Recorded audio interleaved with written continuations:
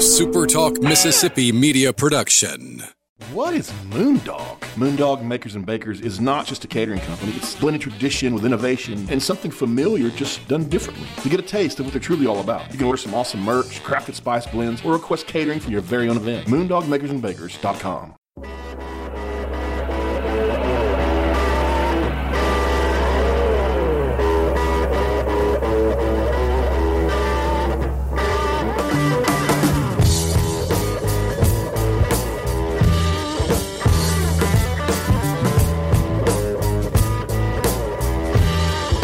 Good morning, everybody. Welcome into Mike in the Morning. I'm Michael Borky. Glad that you are with me. And we'll get to football here in a second. I will talk a lot about that, actually. I've got a few things for you. First of all, hey, it's football week. We get started with real live tackle football on your television on Thursday. The Cowboys and the Steelers in the Hall of Fame game. Cannot wait for that. The Saints. Boy, I'm trying to talk myself into liking the Saints, and I can't do it this year. I mean, of course, I like the team. I'm going to support them to the end. I mean, like their chances at being a good team is what I should say. Camp begins for college football. That happens later on this week. COVID, sadly, is still a story.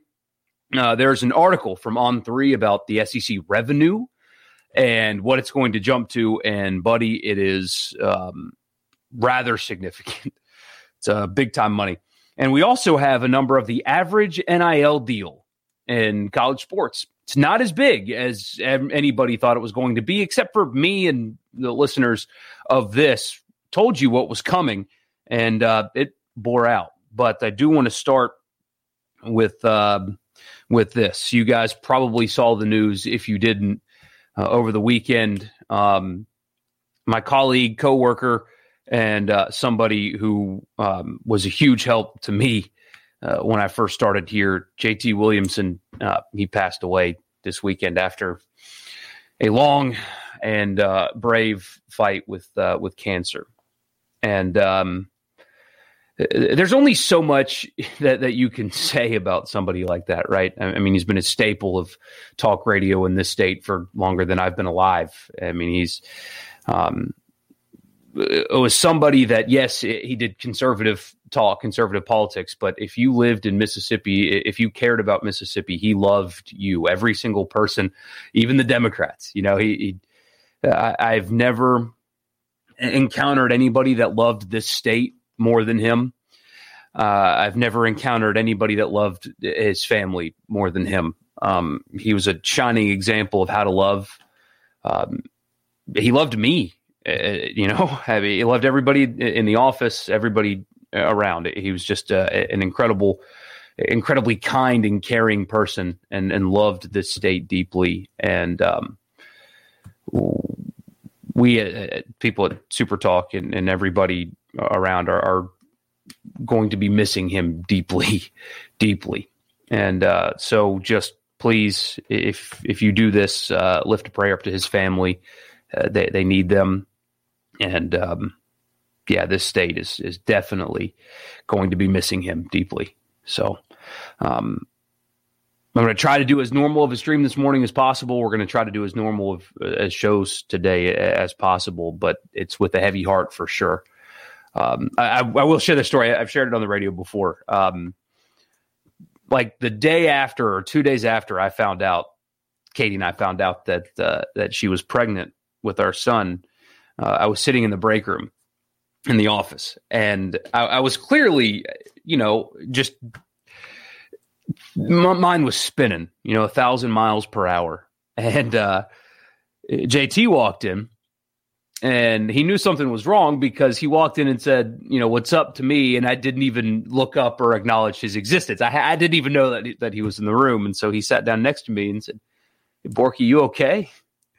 And he was like the first person I told. I looked up, I said, "Well, we just found out that Katie's pregnant." And he said, "Oh, congratulations. That's great." And I was like, "Yeah, man, I'm terrified. I don't know what I'm going to do. I'm nervous. I don't know what I'm doing." And he looked at me and he said, "Michael, there are people, a lot of people, much dumber than you that have turned out to be just fine at raising kids. You'll be fine too." And we both got a pretty good laugh out of that. And every day after that, how's your wife? How is he? And after James was born, it's how's the little guy? And he'd randomly just ask that kind of stuff. Nobody asked me more than him. Nobody cared about anybody else around here more than him. So that was really comforting in that moment. Hear JT just look at me and smile and say, Michael, a lot of people are dumber than you out there and did just fine. So a staple in this state. He will be greatly, greatly missed. So anyway, we'll start with a couple comments first from JP. He said, morning, Mike. I trust the weekend post-vacation was good to you. Sadly, it was not because of that. But so how about our ladies social justice warriors down by Canada earlier this morning? Some of us were up for the contest. 0 shots on goal until minute 56. VAR induced a penalty kick provided to lethal our cause and shut out 3 of 5 matches. First loss to Canada in 20 years. Yeah, I mean, all joking aside about all that, they're definitely in a transition period. They're playing very similar to what the men went through in 2018 when we didn't qualify for the World Cup for some reason. We insisted on playing older players who were past their prime, and it didn't work. And apparently the similar thing happened here. They insisted on playing older players for continuity, but those older players aren't at the peak of their game anymore, and they couldn't do it. So I really enjoyed watching the Gold Cup last night. That was a lot of fun. I did not stay up or wake up early to watch that game. But yeah, I see that a lot of people are celebrating that today. I'll never celebrate Americans losing at anything. That's just not me. But I do see people are taking advantage of that today. Anyway. All right, so it is football week. By the way, again, if you're a first-time viewer, my name is Michael Borky. Glad that you are with me, like I said at the beginning. But this goes live. If you're a first-time viewer or listener, this goes live every morning. 8 a.m. is when I fire up the stream, and it's on multiple platforms. On Twitter, Periscope, follow me on Twitter, at Michael Borky. Very clever, very creative. Facebook, and also YouTube. That's where I'm trying to push you guys to the YouTube channel. So find me on YouTube, subscribe. Michael Borky is all you need to search at that subscribe button and ring the notification bell as well so you know when I go live or when I post a video. YouTube streaming is really good. Really good. And I like it. And so I hope you guys like it as well. And while you're here, if you like what you hear, go ahead and like the video. Physically like the video. That would help me a ton. And also wherever you get your podcasts, Mike in the Morning should do just that. Wherever you get them. And subscribe and leave a rating and a review. Only if you like what you hear, anyway. Okay, so it is football week. The Hall of Fame game gets underway Thursday. Camp reporting happens later this week for everybody in college football.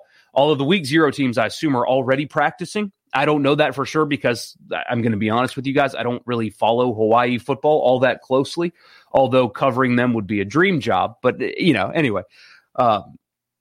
So everything gets started in earnest this week. You've already had training camp and all of the NFL already happening, but you get real live tackle football this Thursday. Hall of Fame game, Dallas Cowboys. No Dak Prescott. He's injured anyway, but doesn't seem to be a chronic thing. Just more of a, don't do anything stupid in training camp over the next couple of weeks and we'll get you ready for the season. He wouldn't be playing on Thursday night anyway, but still, Cowboys, Steelers on Thursday, real live tackle football. And training camp's been going on for a little while now.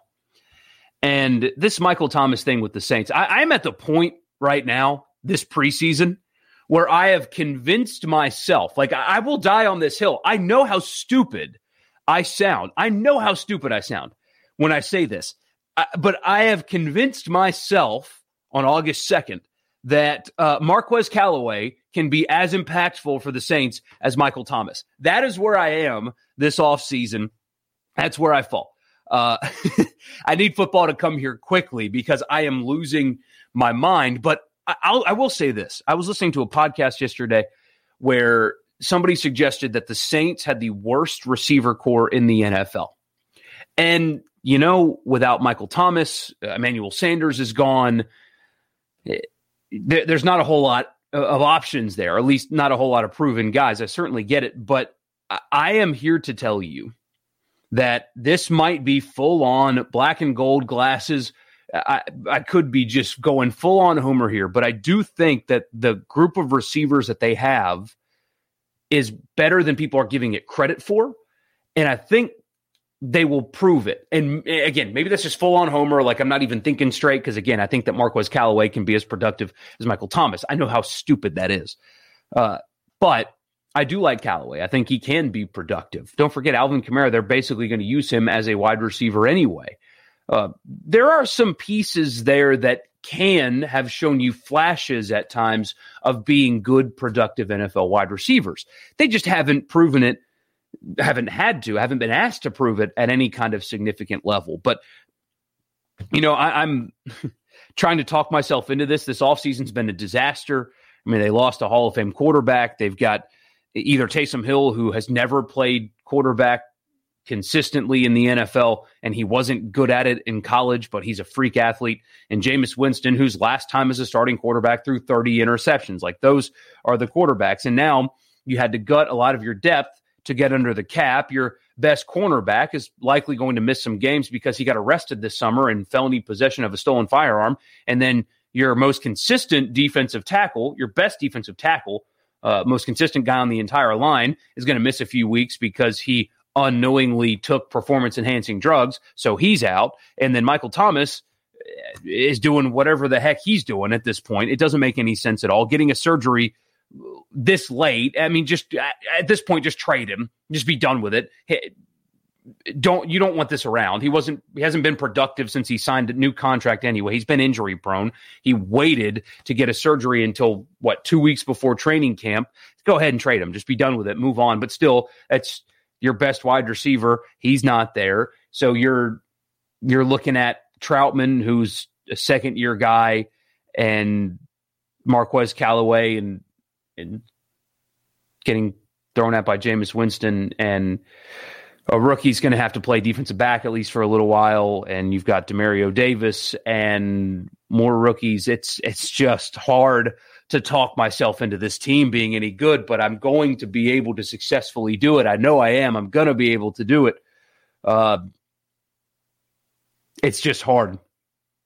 It's really hard to talk myself into it. So Zach says, currently visiting family on the East Coast, so I get an extra hour of sleep before you go live. Sports Talk starting at 4 is weird, though. Yeah, and the whole squad is back now. We had last week where Haydad was running things the first 3 days, and then I came back, and now Richard's back. So for the first time in a while, we get to do relatively normal shows from here on out. Since football is beginning, we're all back in it. So JP says Callaway can be as effective if he stays healthy. Same for Smith heading into year 4. He has to remain healthy. Harris is going to have to step up around his suspension to stretch the field. It's a mess. And you know what's crazy is they still have the bones of being a team that's pretty good, right? I need to stop doing this because I'm embarrassing myself. Like that over 9.5, I'm still like, yeah, they could do it. There's a path there. Not very good. So that's on the NFL side of things. I'm talking myself into still believing in this team, even though all of those things I just laid out are plaguing them right now. On the college front, unfortunately, COVID is still a story. It's going to be a story mostly centered around vaccination rates. I just I wonder what the SEC is going to do about testing vaccinated players. I don't know what they're going to do there, but you have teams, and it doesn't sound like Ole Miss or Mississippi State are there yet, but a lot of teams in the SEC that have not gotten over that threshold, and we've talked about it before, that they're not going to postpone games. They're not going to shuffle the schedule around if you can't field a team. They're going to be less lenient about fielding teams as well. You just forfeit the game. Sorry, that counts as a loss. And now that camp is beginning this weekend, and you've got potentially 2 teams in this state, both SEC teams, that are not over the threshold that the SEC has put out there. What does that mean? One positive could lose a game. And what are they doing to try to get them above that line? And I know there are a lot of people that push back on that and think that league shouldn't be altering stuff. And, that's a conversation I don't feel like having. It's not worth having, because the point is the SEC has this rule where your restrictions, your testing and everything will be eased if you reach that 80% threshold. Same thing in the NFL. Most NFL teams have gotten there, by the way, and if not, they will. But the messaging for some of these teams needs to change, because you will lose. It will cost you games if you're not there, and it is a story. I don't expect maybe Vanderbilt, but like here in Mississippi, I don't expect there to be crowd restrictions. There shouldn't be. We've got to get to a point.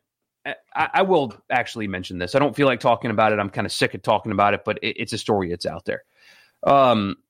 You see all the time, especially lately with this new variant and cases going up, and that's a real thing. Cases are going up. But the number of times I've seen people say, life can't change for a vaccinated person because of the unvaccinated people. So mask mandates, all that kind of stuff. The selling point not too terribly long ago was once you get the shot, you can go back to normal. But now it's, well, even though you got the shot and you're fully vaccinated, you could spread it to an unvaccinated person, and therefore we have to distance and mask and all that stuff. Well, at this point, whose fault is that? I don't mean to be callous, but at this point, whose fault is that? If somebody has chosen not to take the shot for whatever reason, if somebody has chosen to do that, at this point, they have access to all the data that there is, all of it. They have access to the shots. You can get it anywhere for free. You just walk up and get it right away, literally anywhere. I got mine at Walgreens. That's where I got my shot. It was at Walgreens, 2 miles from my house. It was very easy. It took 10 minutes. That was it. It's readily available. All the information that shows you that they are safe and that they work is out there for you. And if you choose not to get it, that's your choice. But at this point, why? I mean, whose fault is it at this point? So if somebody has not gotten the shot and they get the virus, that's on them. That's up to them. It was their decision. At this point, what else do we need? That sounds callous and that sounds selfish, but at the end of the day, if you do the right thing, you shouldn't have to alter your life because somebody else has made a different decision than you. There's a big concert going on in Chicago, Lollapalooza or something like that. I've never went to stuff like that. That's just not my scene, but apparently it's a big deal. And I saw a picture on Twitter of the crowd at one of these concerts, packed in, everybody just packed in like sardines, right? And they were getting shamed for it, for being there. And somebody in the reply said, I was there, I'm fully vaccinated, I will be okay, or something like that. And this person was just getting roasted, being called selfish, and you could still spread it to other people and all that stuff. At the end of the day, anybody that was in that kind of crowd that has not gotten the shot assumes the risk. They know by now, or they should know by now, everything associated with the virus, the new variant, the vaccines, the safety of them, and the effectiveness of them. Everything I've read lately proves that they are working. They are effective. If somebody chooses not to, that is exclusively on them.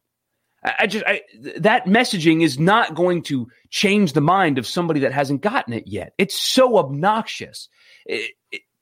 Hey, when you get it, nothing changes about you. You still have to wear a mask. You still have to distance. Everything's going to be restricted after you get the shot.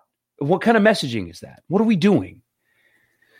If you don't feel safe, you don't have to be in public. If you need groceries, you can do the thing at Kroger or every grocery store that they will pick them off the shelves for you and bring them out to your car.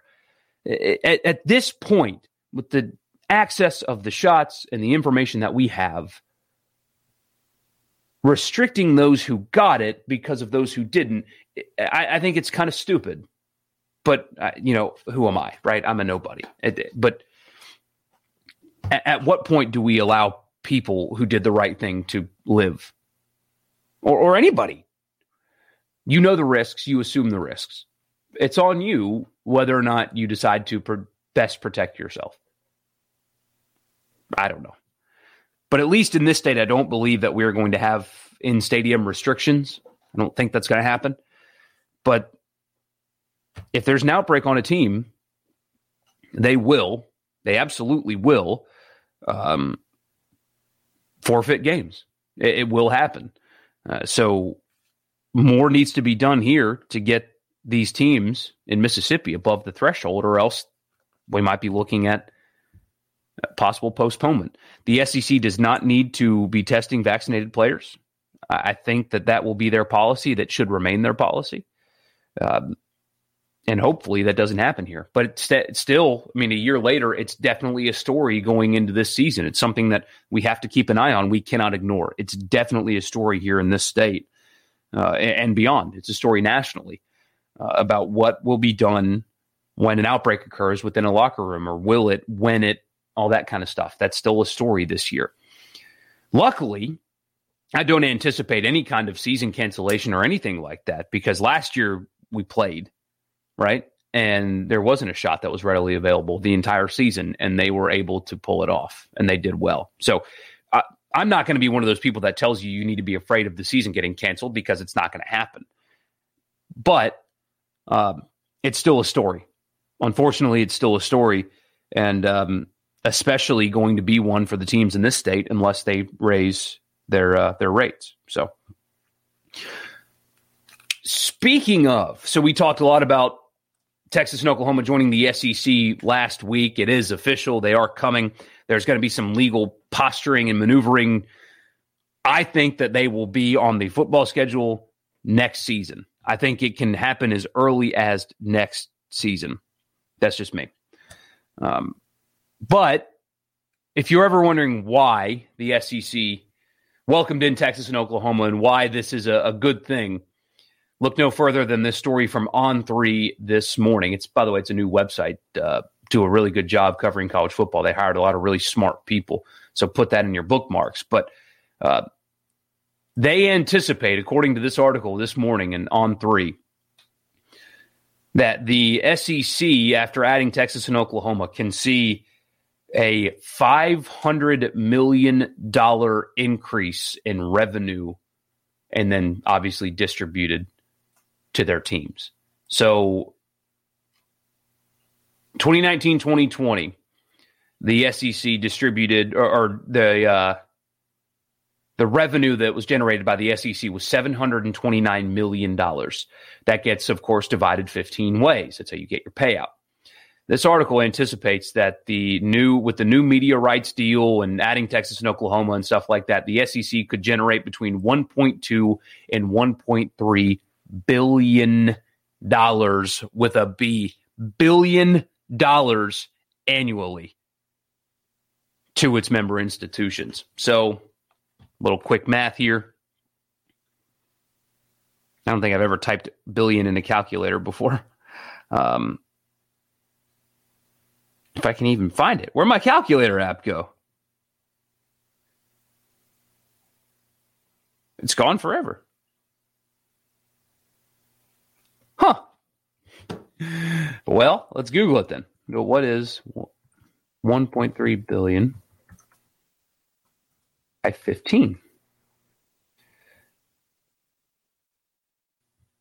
Wow.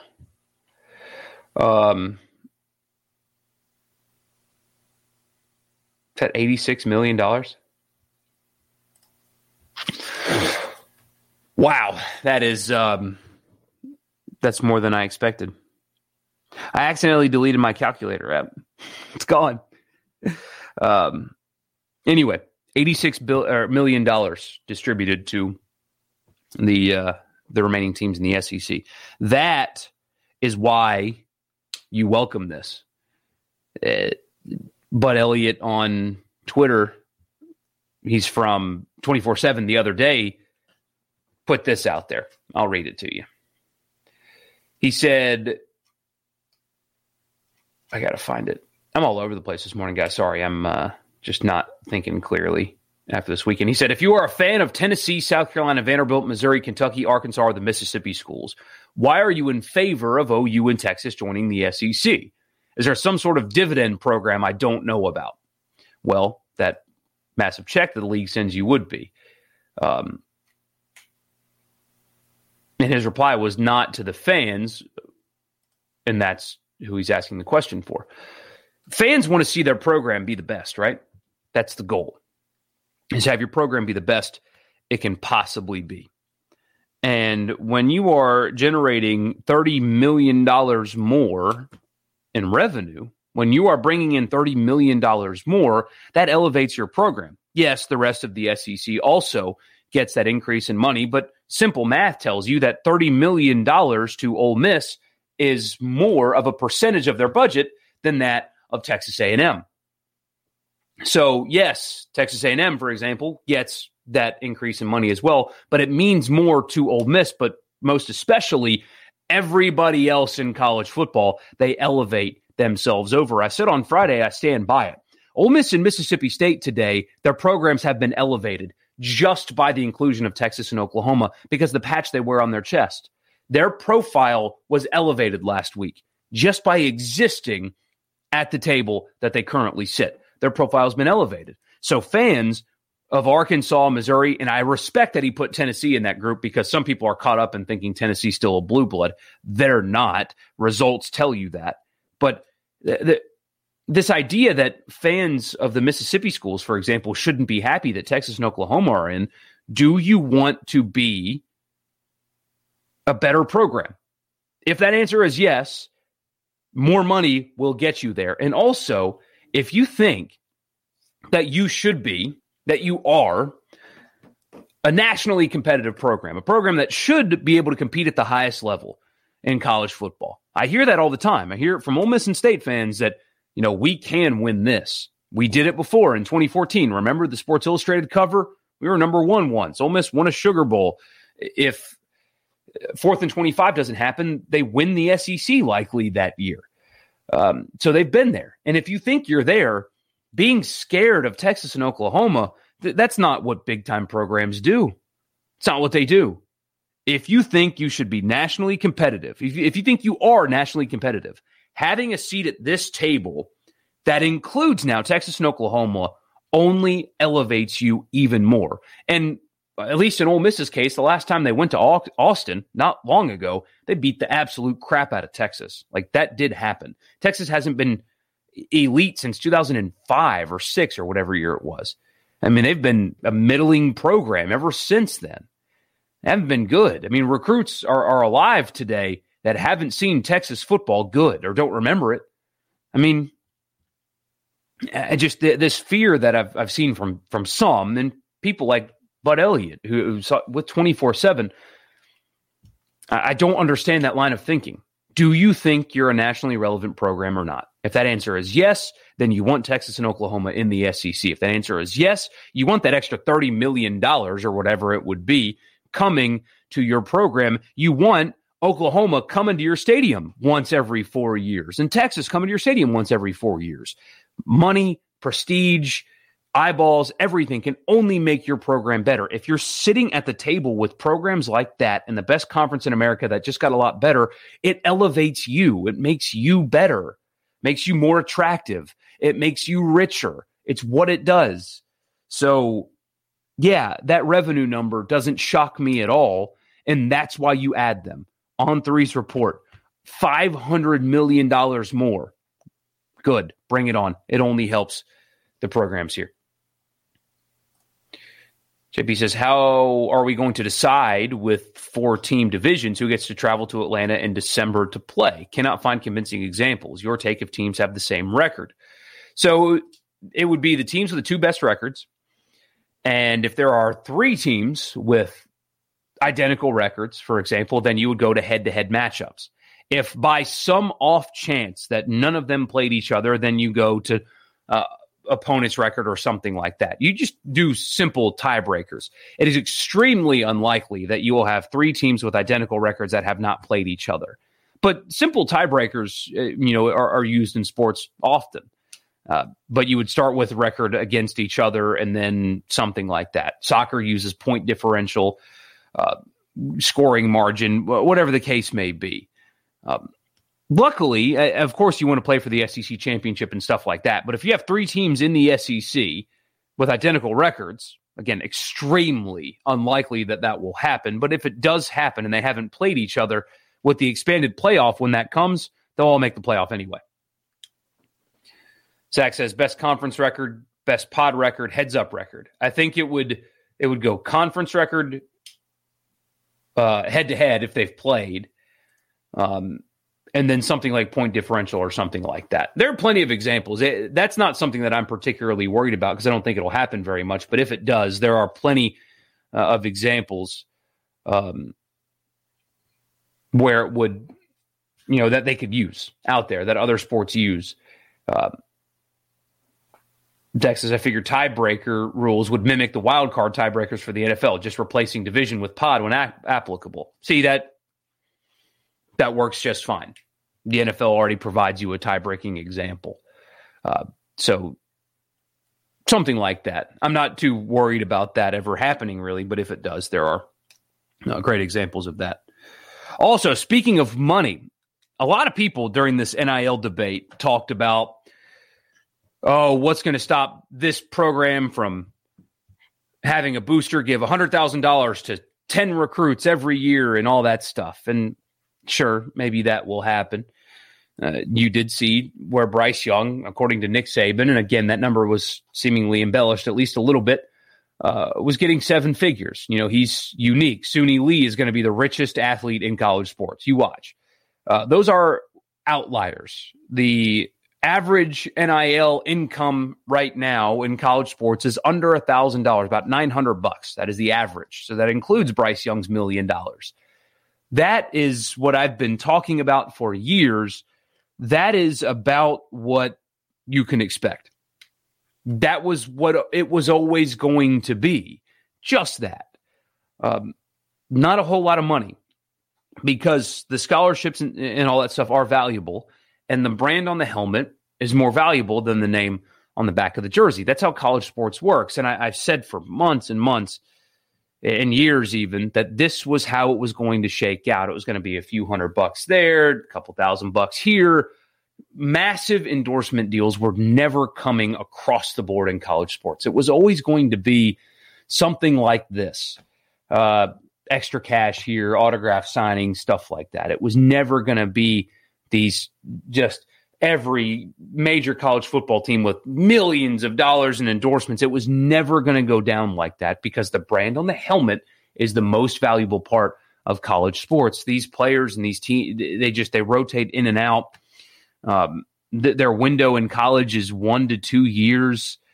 Whereas in the NFL, you can have one player on the same team for 2 decades. It's just that way in college sports that the brand is more powerful than the player. And that's how it was before NIL. That's how it's going to be after NIL. And this number, under $1,000 is the average deal, proves that. Little extra cash, glad that they're able to get it. They can, if they're one of those players that's in the circumstance where their family needs help paying bills, they can send money home to mom and dad to help keep the lights on, or they can put it in a bank account, or they can invest it, or some players you've seen have donated it to charity. That's fine. I mean, that's how it should be, and I'm glad that's happening. So for those that were spouting off like Doug Gottlieb or spouting off these ideas about the money and all that, well, it was never going to be what people thought it was. It was going to be this always, and it's bearing out, and I think that's fine. I mean, it's an encouraging number. I'm glad they're getting it, and it's also just not at all what people were afraid of. Not at all. Non sequitur, JP says, thanks, Bork, for letting the Coaches Roundtable run on Friday's show. Wildly entertaining, such great radio. I listened Friday and again with my squad yesterday. Kudos. Yeah, man, that was a lot of fun. The contrasting styles between the three of them I thought was really funny as well. So Will Hall was very much a football guy. He was just there to talk football. He's a good old country boy, and he was buttoned up and engaging. And, when he talks, you want to run through a brick wall. But you had Will Hall there that's very football guy. Nothing wrong with that, by the way. Love it. He was very impressive. But you had football guy. Then you had Lane Kiffin, who couldn't have cared less about being there, just like wanted to go back to the boat and go fishing, who was dropping in some one-liners. And then you had Mike Leach, who just rants and rambles about horse names and stuff like that. I mean, it was a really good dynamic. It was a lot of fun. They did talk about defense, especially. Lane Kiffin was really funny about his defense. I had somebody text me and ask if his answers about his defense are like a quiet confidence. And I don't know. I think that's just kind of always been him. I mean, my favorite Lane Kiffin thing ever was when he was on the Dan Patrick Show and when he was at FAU. And they were playing Oklahoma, I think, at Oklahoma, or Ohio State at Ohio State. I can't remember which game it was. But Dan just straight up asked him, you think you guys have a chance this weekend? Like, you think you're going to go win the game? And Lane said, watch our guys walk off the bus and then watch their guys walk off the bus and tell me if we have a chance. So I don't know if it's like a veiled confidence. I think he's just kind of honest, But no, it was really good. I really enjoyed that. Lane Kiffin seemed motivated to get his team above the vaccine threshold. That was something that he seemed pretty strong about. And here's the thing, guys. I mean, there's a reason that Alabama and Georgia and Florida and LSU, they're all above, They don't want these games or this circumstance to get in the way of them winning a championship. And so we need to have the same mindset here anyway. So, did you guys watch soccer last night? Beating Mexico in the second trophy game of the summer, this time with our C team, basically. Now, there's a few guys that'll make the senior team for World Cup qualifying, but like Hoppy and I think Areola and a handful of guys, honestly, that played last night. Will be on the senior team, but that was very much our B/C team. And Mexico was so mad about losing to us earlier this summer that they brought basically their entire A team to the Gold Cup, a tournament that doesn't matter, and they still can't beat the United States. Oh, I love it. I mean, USA Soccer is in such a good place. Kellen Acosta is another one who was just superb last night. We are finally in a really good place with our soccer team. And there was so much criticism of Greg Berhalter, especially on Twitter. These hipsters, these sports hipsters, like the golf fans that like don't like the Olympics, although Olympic golf was just awesome. I mean, there was great drama. There was a 7-player playoff for the bronze. Xander Schauffele won, but leading up to the event, there was all kinds of hate about how stupid it was or whatever, or American media rooting for other, those sports hipsters, right? That they're smarter than all of us, and it's cool to hate the sport that's on TV right now. They did it with Olympic golf. Those same people hated Greg Berhalter, hated the hire, all that, didn't even give him a chance. And it hasn't been the prettiest over the last few months. It hasn't been the prettiest, but his teams are winning. They play extremely hard for him. I mean, that was the most impressive part about last night. Yeah, it's a trophy game, like you should play hard, but these guys were literally laying their bodies on the line for the team. I have not enjoyed watching a team play defense in soccer as much as I did watching those young guys last night. The back line, inexperienced. I mean, the whole team hadn't played together much. I mean, they're the B and C guys in some cases, definitely not our best players, but the way they played, how hard they played, how together they were. I mean, they're a lot of fun. And that's that way from the senior team all the way down to these guys. It was a blast watching them play last night. I mean, our young core, if you will, didn't play last night with the exception of a couple. But the depth that we have now, we can win the Gold Cup with our C team. We've got so many options for World Cup qualifying and events moving forward. That was so much fun. The toughness of that team, mental and otherwise, to face Mexico's best with a couple of absences. But that was Mexico's best in a hostile environment in Las Vegas, where they got stuff thrown at them again. In Denver, 2 months ago, they got stuff thrown at them. In Denver, Colorado, the United States soccer team got stuff thrown at them on the field. And in Las Vegas, Nevada, our USA soccer team got stuff thrown at them on the field last night. Anyway, it's just pathetic what happens to our team when they play Mexico in the United States. It's awful. But in a hostile environment like that, a bunch of young kids who barely played together stepped up and beat Mexico's best. I mean, that was incredible last night. I was pumped up, man. I couldn't go to sleep. I was fired up. The future, not the future, because it's already here. The present of USA Soccer is in such a good place right now, in such a good place. And I can't wait for the qualifiers this fall. Like, usually they would be anxiety-inducing. I can't wait, man. I mean, they play so freaking hard for Berhalter. It's special. I'm pumped about the future. Acosta was unbelievable last night. It was just awesome. I love USA Soccer so much, and they have done nothing but disappoint until now, and the time is now. I'm pumped. JP caught some of the match. Always enjoy beating Mexico. Absolutely, man. I mean, everything is sweeter when you get to beat Mexico. Everything is sweeter. As a fan, we deserve it, he says. To finally be in a good place with our soccer team, we lead the globe in so many sport facets past due for us to be in a position to make noise in the world's most popular sport. Damn right. And we are. We finally are. I mean, our senior team, our A team, is filled with guys that are playing at the highest level in Europe and around the world. MLS is getting stronger. I mean, you're seeing some of that as well. I mean, these were a bunch of MLS guys last night, young MLS guys. And again, they beat Mexico's best, something that we've struggled with a lot through our history. MLS is getting better. Our domestic league is growing some. We have more academies popping up out there, and our best are playing with the best and training with the best. And we're in such a good place and qualifying mixed in with football season. So we've got the first real Saturday of college football, not week 0, but the first real Saturday of college football goes down, right?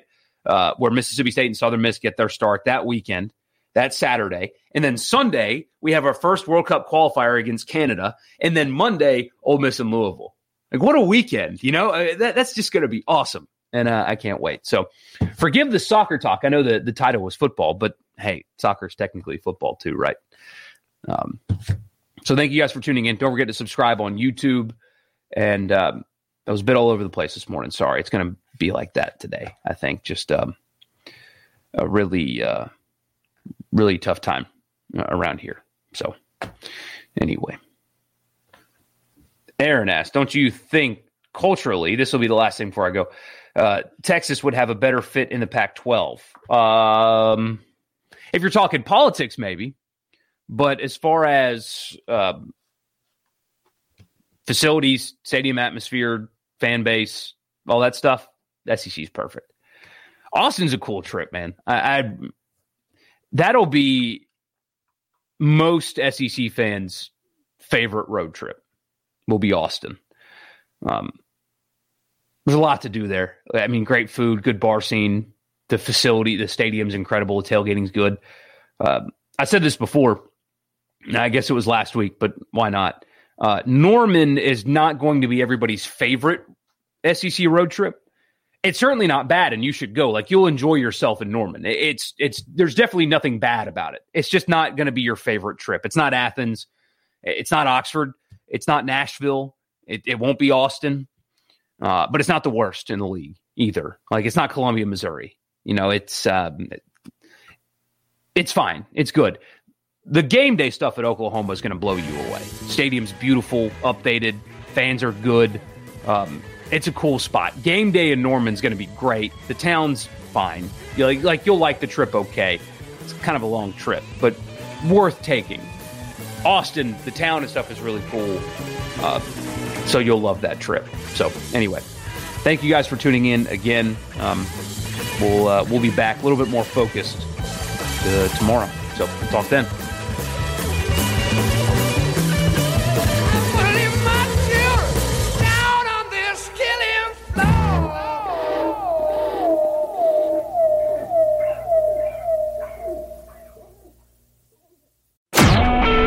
SuperTalk Mississippi Media Production.